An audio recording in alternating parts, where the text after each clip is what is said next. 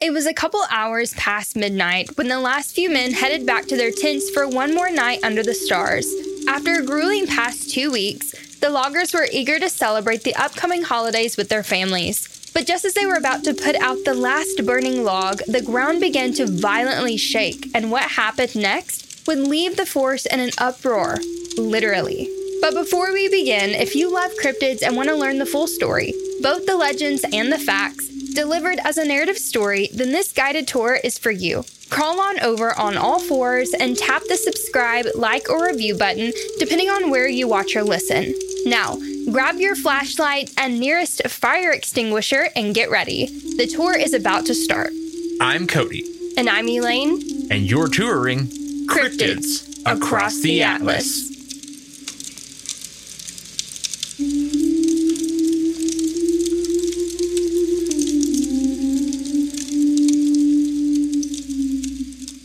It had been a long, hard couple of days cutting down trees for the local mill in Coos Bay, Oregon. In this specific section of woods, it would only be a 2-week job from start to finish. And for the first week, it seemed to the lumberjacks that they'd make record time, as the last days of autumn had promised just enough chill that they could stay warm if only they kept going. That was their system.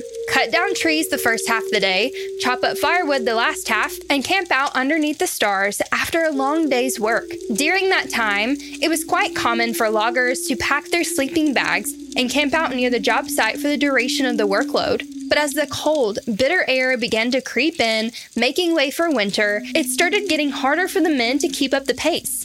Only a few more days of hard labor and they'd be able to go home to their wives and families to celebrate the holidays. Then it was right back to work after the new year. It was all these men could hold on to, as the bitter cold chilled them to their bones, even through their thickest flannels and double-layered socks. But they were so close to finishing that they were dedicated to pushing through.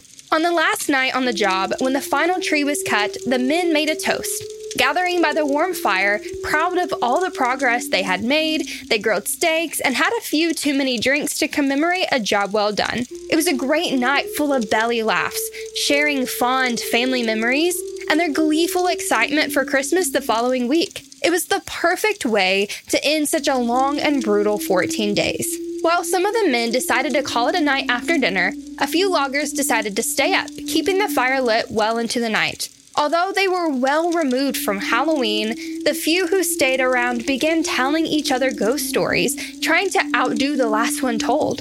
Around 2 a.m., deciding it was late enough, the last couple of men got up to finally call it a night as well. But just as they were about to put out the fire, the ground began to violently shake, startling the rest of the men awake. Uncertain if this was from one of the trees above them about to give out, a random earthquake shifting the ground, or an explosion not too far off in the distance, they were all startled from the noise, each of them sharing glances at one another, not knowing what to think. When one of the men spoke up and asked if anyone else smelled burning rubber, all the surrounding men started nodding their heads in agreement, completely confused at what was going on. But just as they were about to climb back into their tents, that's when a massive beast, bigger than the size of the largest bear with the wildest eyes and sharpest jagged teeth they ever saw, let out a ferocious roar. Stricken with panic, each of the men took off running so fast that they left their sleeping bags, tents, and leftover food behind. Fortunately for the men, they were able to escape just before the flames engulfed them alive.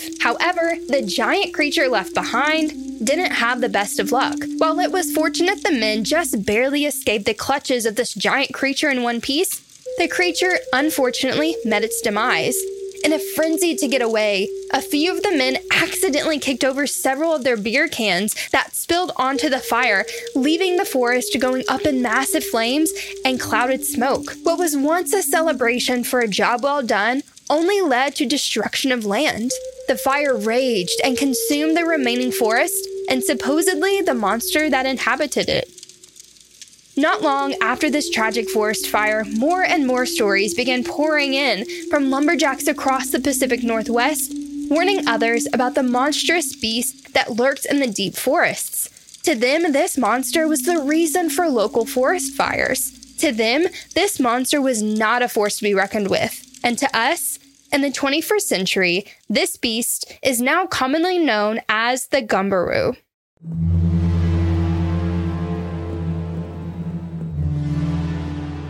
The Gumberoo, scientifically known as the Megalogaster repercussus, is often described as a giant bear with tough, shiny black hide, complete with bristly hairs on its chin and big eyebrows. Many refer to this iron bear as resembling a walking football that could kill a man with one swipe of its paw. Many even believe that the Gumberoo has a large appetite and could eat an entire horse in one sitting. However, others depict this cryptid as slow-moving like a sloth, and it's actually quite harmless and only comes out at night, which might explain why the initial loggers never saw this cryptid until their last night on the job. But I'm sure if you could ask them, the Gumberoo's roar was terribly frightening nonetheless. What's wild is that while the Gumberoo may not be exactly the most popular cryptid, it was largely discussed in the early 20th century, and not just by lumberjacks and the men of the woods. It was actually featured in plenty of books, including Fearsome Creatures of the Lumberwoods, with a few desert and mountain beasts by William Thomas Cox in 1910, or Fearsome Critters by Henry H. Tyron in 1939. Or even The Hunter, the Tick, and the Gumberoo by George Mendoza in 1971. Many of these authors often describe the Gumberoo in a similar fashion. According to William Cox, his depiction of the Gumberoo includes, in size, the beast corresponds closely to a black bear, for which it might be mistaken, only for the fact that the Gumberoo is almost hairless. To be sure, it has prominent eyebrows and some long bristly hairs on its chin,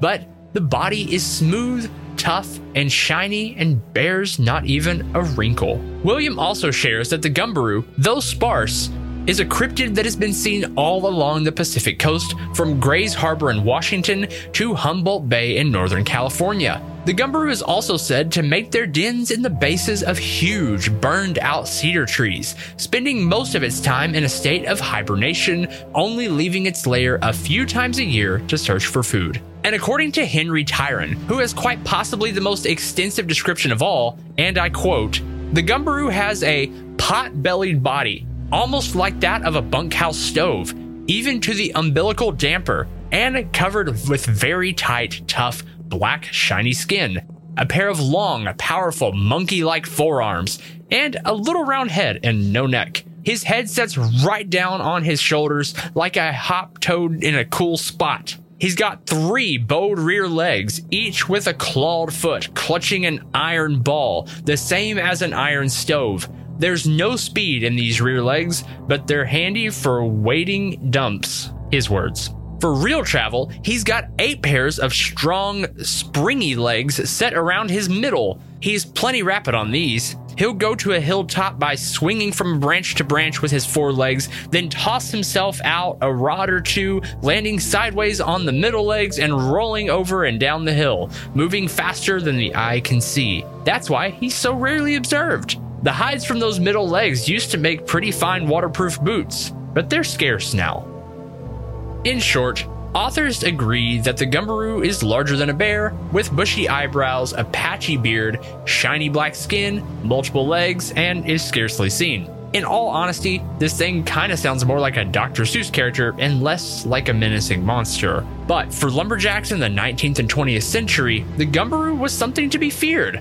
Not only was it the reason behind forest fires, but once sighted, it could almost never be killed. According to local loggers, the Gumberoo can't be killed by arrows, bullets, or rocks. Apparently, if you try to shoot at it, any arrow, bullet, or rock thrown just seems to bounce right off its slick, dark fur, only agitating the cryptid even more. And maybe they're onto something, because in the book Fearsome Creatures in the Lumberwoods, written by Hal Johnson in 2015, he describes the Gumberoo in a much more menacing light. Apparently, the Gumberoo has 13 limbs, 10 arms, and 3 legs, with an omnivorous appetite and full of vengeance. But that's not all. Not only does it resemble a larger-than-life centipede devouring everything in its wake, its explosive nature can cause more damage than just killing off wildlife and burning up our forests. It's said that when it burns, if a human is near and inhales the rubber smell, the individual's organs would become coated in rubber, which was commonly misdiagnosed as tuberculosis. So, while this cryptid may not be wildly popular or easily recognized in media, It's probably one of the most dangerous cryptids of all. It honestly gives me more Slide Rock Bolter vibes, but much more destructive.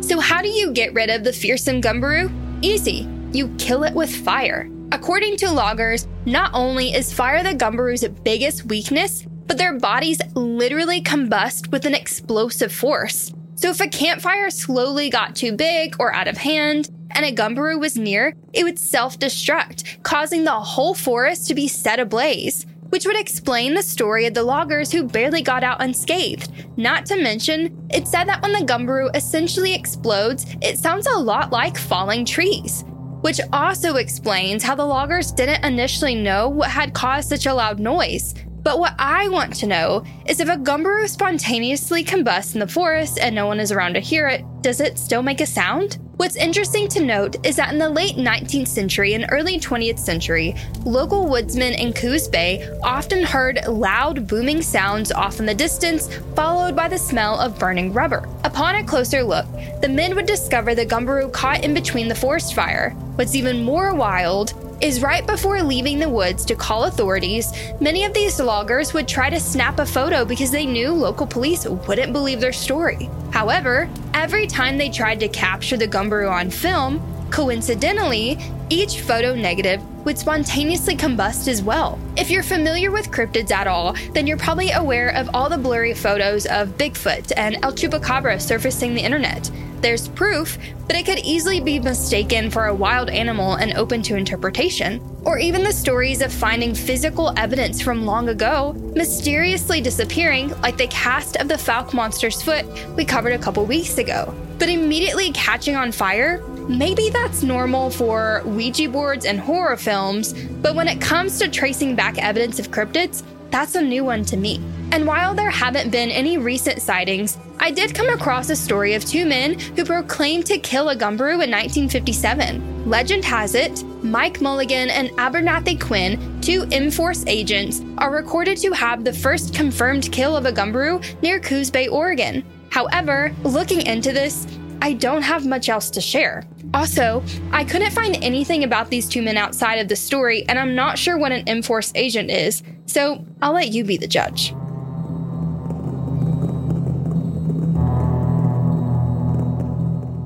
So if you're just as confused as I am, let's recap, shall we? So we have this Gumberoo. It's made of black, shiny, leathery skin. It's rarely seen and only has one weakness, being fire. It's believed to be the reason for forest fires and killing wildlife. If it stumbles upon an open flame, it spontaneously combusts. And if you try to take a photo of it, so will the negative in hand. Honestly, if this thing was so susceptible to open flames in the forest, maybe it's not too far-fetched to believe it's scarcely seen. I mean, with all the unfortunate wildfires in the Pacific Northwest over the years, maybe it's plausible this beast is at fault for some, or if not all of this misfortune. Maybe those loggers so long ago were right about its destructive nature. If you were to come across this wild beast, and the only thing that could potentially save your life was catching it on fire and running away as fast as you could, lest you too go up in flames, you'd probably risk the forest and light that fire too. You can see how this could easily get out of hand. But knowing what I know of the Gumberoo and researching all that we could find on this mysterious yet deadly cryptid, there's one question I still have. Despite all of the evidence of fires getting out of hand but no real proof that this thing exists, how did loggers live to tell these tales? If it's really as threatening as they proclaimed, how did they get out alive? If you ask skeptics, there's a couple of different reasons behind this. For one, we know that lumberjacks commonly made up stories in the 19th and 20th century to pass the time. Just like in our episode we did on the Slide Rock Bolter, loggers often created stories to possibly scare the new kid on site, to explain natural occurrences, or simply to find someone or something to place blame on for their mistakes and shortcomings. Historically, loggers were great at stories, and if you stick around, we have a couple more logger-based cryptids that you're gonna want to hear about.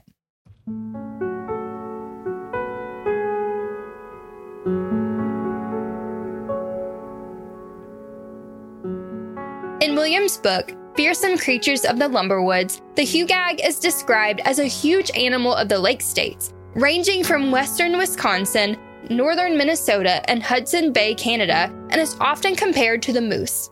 However, what makes this cryptid far different from a moose is its jointless legs, compelling the animal to remain on its feet with a long upper lip, preventing it from grazing grass, and instead strips bark off of trees. Its head and neck are leathery and hairless, with strangely corrugated ears flopped downward, with four-toed feet, a long bushy tail, and a shaggy coat, giving it a prehistoric appearance.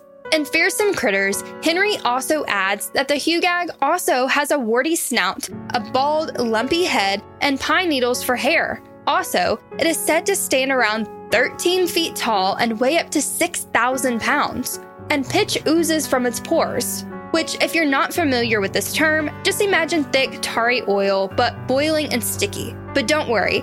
Although its size is definitely daunting, it's probably one of the least harmful cryptids out there, as it's completely harmless to humans. Quite possibly the most notable thing about the hugag is its inability to lie down due to its gangly legs and strange body. But of course it has to sleep at some point, right?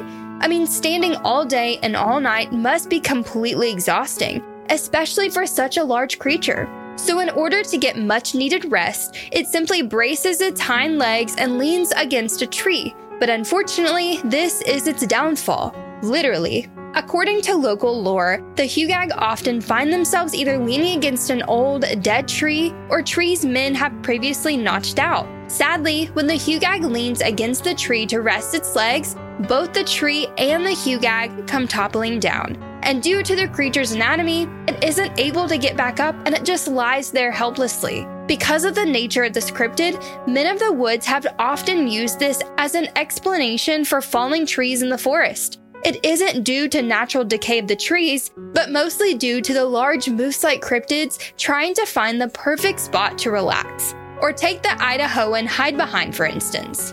In Henry's book, Fearsome Critters, the hide-behind is a highly dangerous animal that stands about 6 feet tall and is so slender that it can hide completely behind the bole of a 10-inch tree. It also has a long, thick, black pelt and a curved tail that resembles a French sheepdog, with short, well-muscled forelegs, and moves so swiftly that it's almost impossible to tell whether the critter is going or coming, and practically hopeless to locate its face. Like the Gumberoo, it is said to have a fiendish howl that sounds more like a demonical laugh and can swiftly disembowel its victim with one swipe. Also like the Gumberoo, it is never found in the open and always conceals himself behind a tree trunk. So how do you get rid of such a dangerous beast like the hide-behind? That's easy. Alcohol. Apparently, the hide-behind's biggest weakness is the odor of alcohol. In Henry's words, 1 bottle of Uno beer has been proven to be a complete safeguard even in thickly infested country. So what did loggers do to avoid being eaten alive? They drank on the job. These hard-working men literally hid behind the idea of the hide-behind to explain why they couldn't get more work done because they were too busy drinking. Instead of diligently chopping down trees and working their day job like most normal people, they proclaim to ward off this dangerous beast with the most stout drinks. I don't know about you, but it kind of makes it hard to believe in this type of cryptid, knowing the reason behind it. But I guess it would make sense why it was rarely ever seen, right? Another explanation that is more probable is that these are just exaggerated stories of wild animals in the forest. There's nothing magical or mysterious about them, just men who have stumbled upon large bears or the occasional moose. But seeing normal animals in their normal habitat isn't fun and exciting. And maybe neither is being away from your family, camping out for weeks on end, and chopping wood all day, every day. To me, after a few days, it would start to feel monotonous, pretty boring, and extremely tiring. So I actually don't blame these men for their creative storytelling. If it helps the day go by faster and makes their job that much more interesting, I say go for it. And if the stories are passed down from generations, eventually making their way into children's storybooks, well, more power to them. The beautiful thing about stories is that they don't have to be real to be enjoyed. They don't have to make sense, and they don't even have to be comprised of real words. So whether the Gumberoo is just a really large bear, or a nightmarish-looking creature, or the hugag is really a large moose hiding amongst the trees rather than a kneeless, gentle giant, It's tales like these that keep us wanting more. No matter how far-fetched and outlandish the unknown might be, it doesn't stop us from trying to prove it either way. Join us next time as we take an expedition to the icy waters of the subantarctic ocean. But be warned, these chilly waters are said to be home to an underwater cryptid that may have the torso of a whale, but will frighten you with its appendages and a face more like a human. If you love cryptids and want to learn even more about the creatures we just talked about, find us on TikTok or Instagram. Just search username @TheCryptidAtlas. By the way, the episode you just witnessed is both a podcast and YouTube video, so whichever format you prefer, we have you covered. Also, check out our interactive cryptid map to browse the globe and learn about cryptids from your favorite areas. Every episode we make adds another pin to our map. You can find our social channels, the map, and more at thecryptidatlas.com. And when you find us, be sure to tap that follow button and get in on the action by dropping a comment on our recent videos. If you enjoy the show, consider sharing it on with a friend. Sharing the spooky love with someone else is the best compliment you could ever give us. And if you listen on Apple or Spotify, consider leaving an honest review to help other listeners know what to expect. Thanks for touring cryptids across the Atlas. Until next time, keep your eyes open. You never know what you might see just on the edge of the road.